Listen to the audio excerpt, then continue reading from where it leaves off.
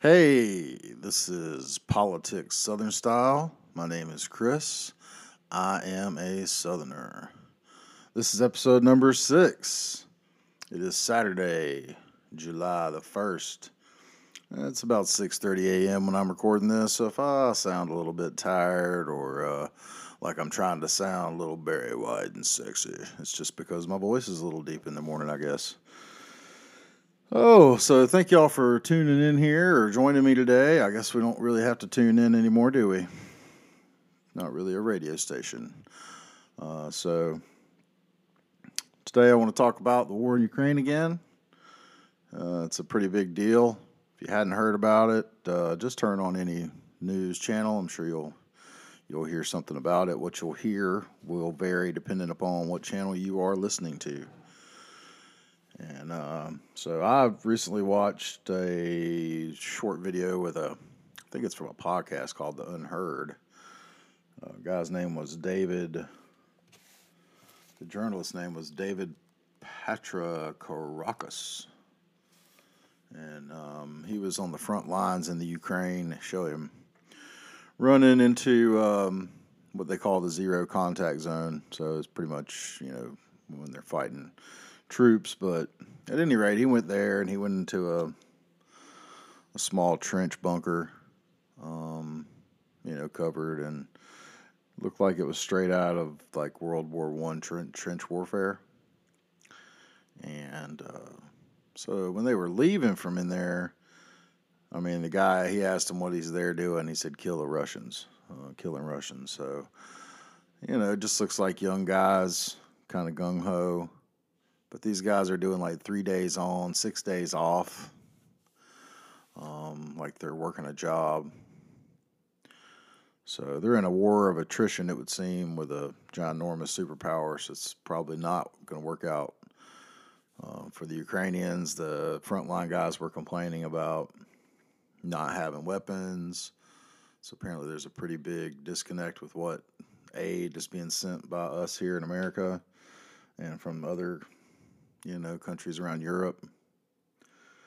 And I guess that's the way. I guess it's intercepted by warlords to bring back, rest in peace, Phil Hartman, when he's talking as Bill Clinton on Saturday Night Live. So if any of y'all remember that, you're showing your age with me, and you're showing that you like a little comedy with your politics. So yeah, this David Petrakarakis guy, he was saying that Russia can't win the war. But he was saying that most of the guys that are coming, the guys that were there were complaining about the new people that are coming in did not volunteer for the war. They're there because they have no choice. He said he saw soldiers from anywhere from the age of 18 to 60.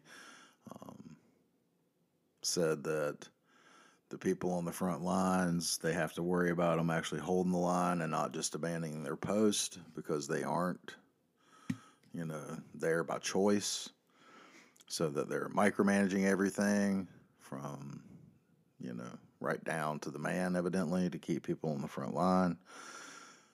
But, you got 60-year-old soldiers, guys you can't keep on the line, guys that are working the shift, not like the guys in the Battle of the Bulge that were stuck there freezing to death and all that fun stuff. Even though the footage they were showing of him walking through the woods looked a lot like the stuff you saw in Band of Brothers, that part of Europe, that was that the Black Forest or something like that, I think it was, where the Battle of the Bulge was taking place. I forget. But yeah, so Max Blumenthal was on the Gray Zone. Who's he's a fantastic reporter. He was reporting on all the funding that we're sending to Ukraine. I think he went before the UN Council or something.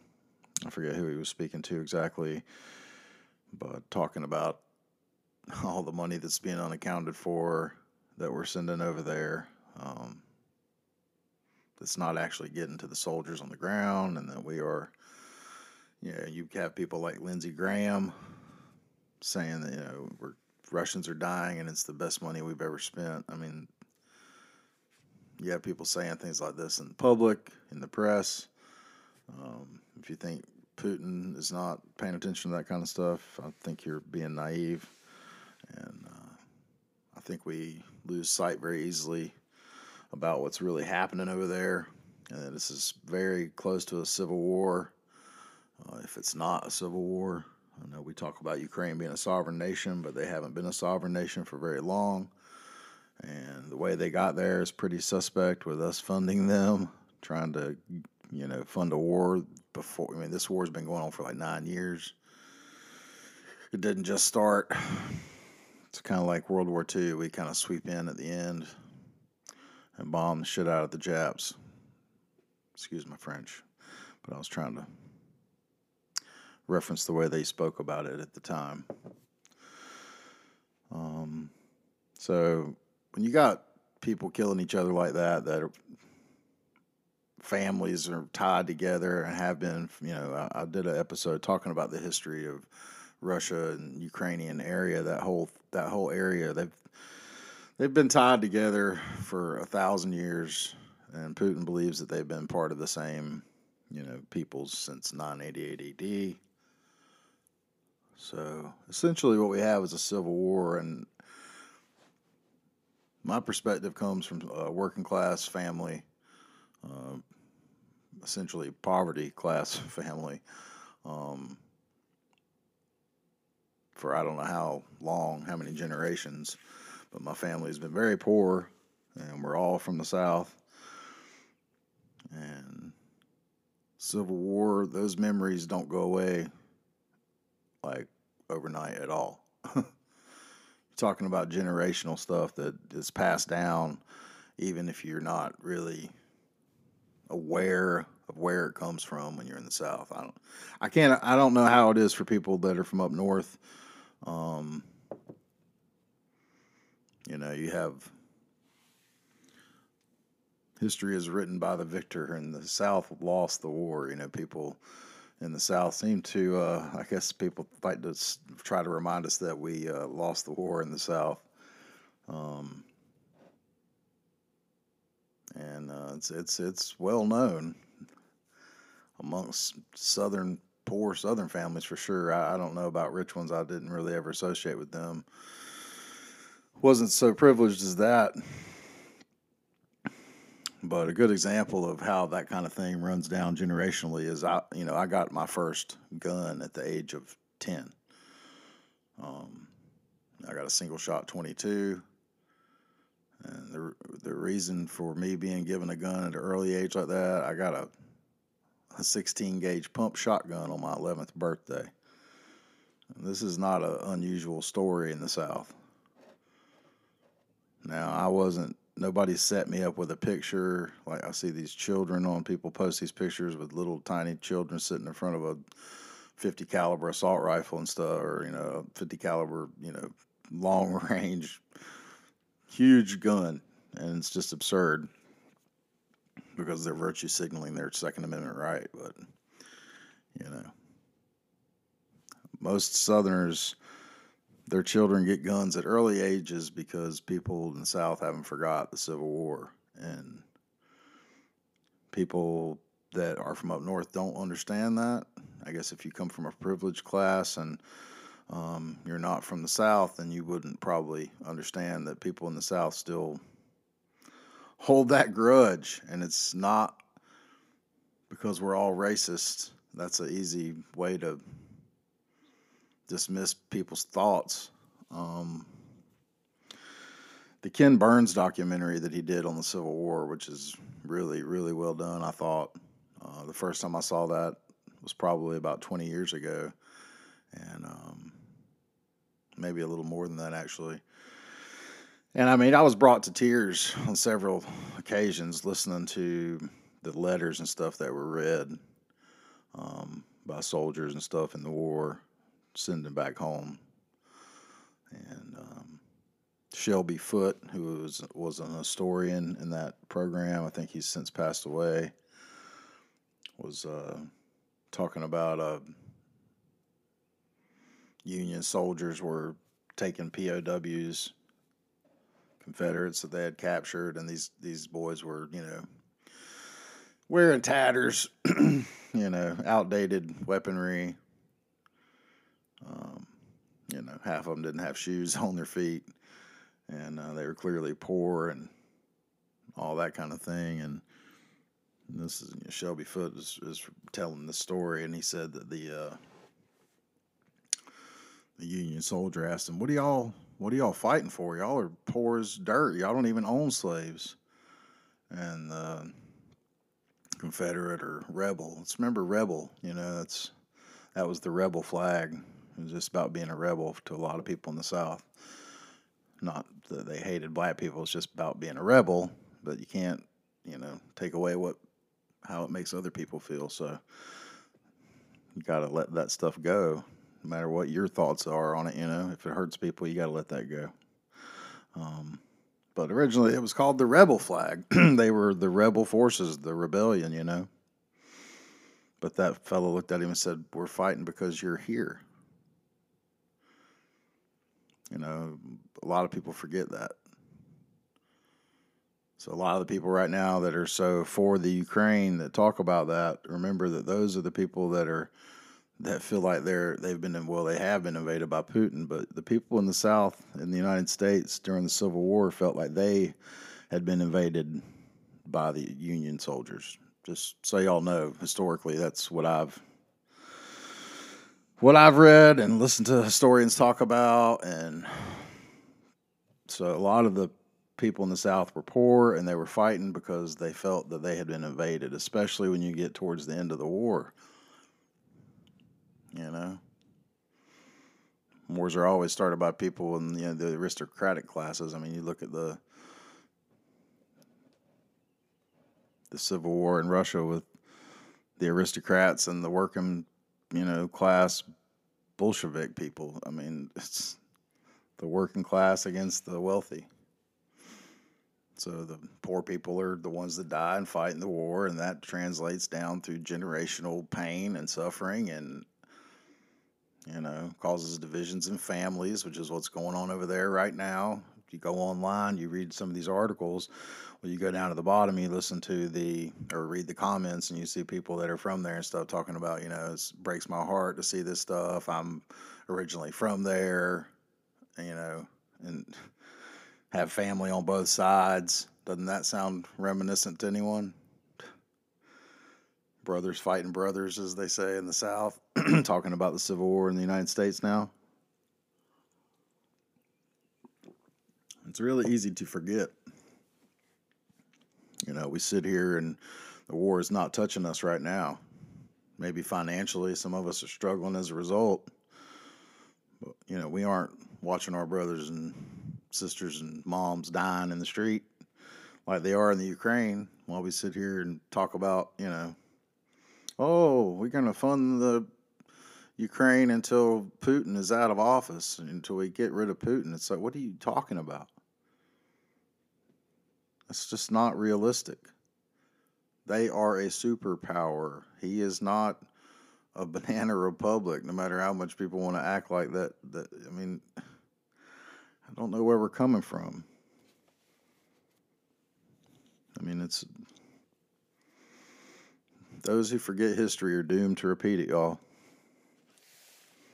And we have so much stuff going on here in this country with our own division. The Supreme Court just did away with affirmative action. I'm sure that's really going to work out great for all the minorities in the country. I'm sure that's not going to help keep us divided. Exactly what we want here, right? You got crazy people like Marjorie Taylor Greene talking about a national divorce. Well, that's called civil war, and do people hear themselves speak? Are they listening to what they're talking about? I don't know that they are. It's pretty bad.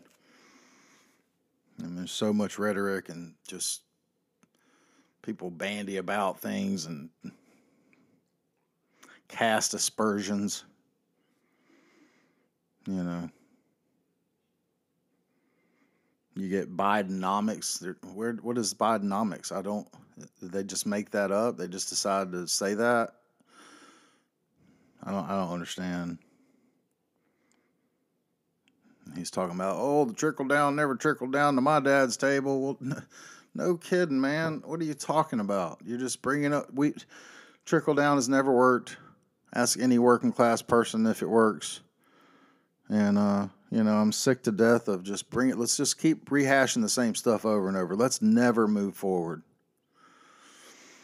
It doesn't mean forget the past. It's not what I'm saying.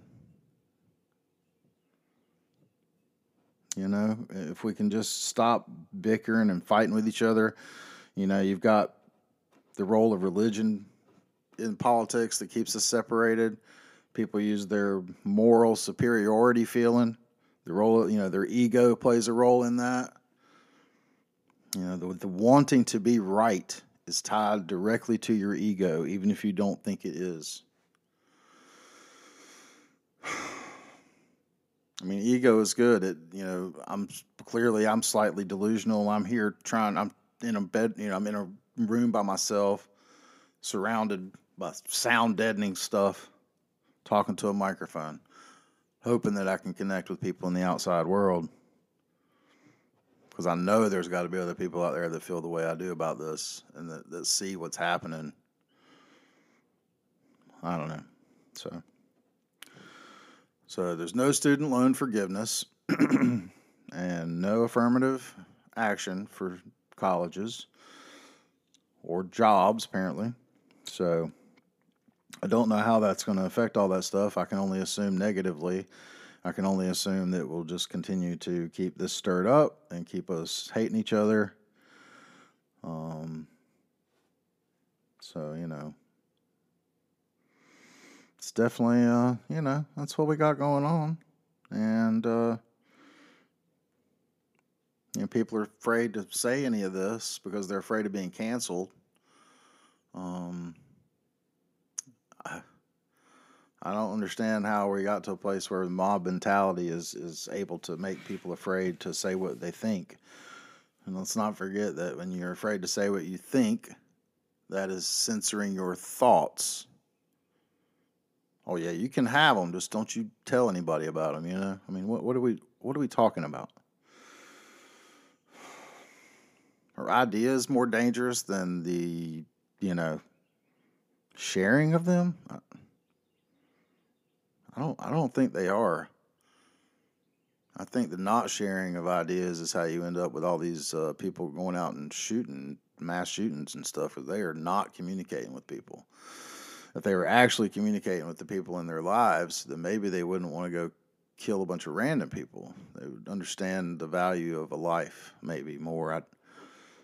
They were talking about the war over there on the front line in Ukraine, and they were coming through those woods, man, and the dude pointed out, and the reporter guy looked up the David Patrakarakis. David Patrakarakis. I think that's a Greek name, but he was sounded very English. Anyway, the soldier pointed out into the trees, and they look up, and it's a drone going through the trees, just zipping through the trees. Looked like it was straight out of Star Wars when they're in those trees and stuff in the Pacific Northwest, I guess, in Return of the Jedi. It's this little drone just comes zipping through the trees at them. So they spy on each other with drones and then send back the coordinates. And then he was in another room at one point on the way back before he was getting ready to leave from there. I guess this was after he got off the 0 point contact, whatever. And the guy's like, oh, come in, you're going to see some real war now. And he comes into a room, and they have all these screens and stuff, and you got two guys doing coordinates, and then there's guys on the screen, and they are trying to blow up a Russian tank with a drone. And he said it was so much like a video game, it was wild. So that's wild, man. I don't know if that kind of stuff plays a role in what these kids they sit and they play those video games like that so long. They're like, oh, I want to be on the front line now. I've been behind the thing. I don't know. I think it's just not being treated. Guns not being treated with the respect they deserve. like I say, I see these pictures of politicians posting pictures with the AR-15s, and so what are you doing? Those machines are meant to kill people, and you're up there. Woody Guthrie's machine was killed fascists, and that's more my speed. And if you don't know what that machine was, it was a guitar. And shout out to Woody Guthrie. As Killer Mike would say, God bless the dead, man. Not that I'm religious, but he kept saying that, and I just thought that was pretty funny. He was on Joe Rogan's podcast. I was listening to Killer Mike on there, and if you don't know who he is, he's a MC, an activist from Atlanta. Well, he's not from Atlanta, but I don't know if he's from Atlanta, but he's definitely a Georgia fella. Anyway, smart as can be, and cool cat. Anyway, I just wanted to talk about that. Let's not forget that Civil War, those memories run deep. It's generational. When you sit and talk about the Ukraine, just know what you're talking about over there. Anyway, thank y'all for tuning in or listening, joining me on this journey. And yeah, man, subscribe, hit the notification bell. Maybe together we can make a difference in this world. Stop hating on each other and spread some love. And as always, remember, question authority.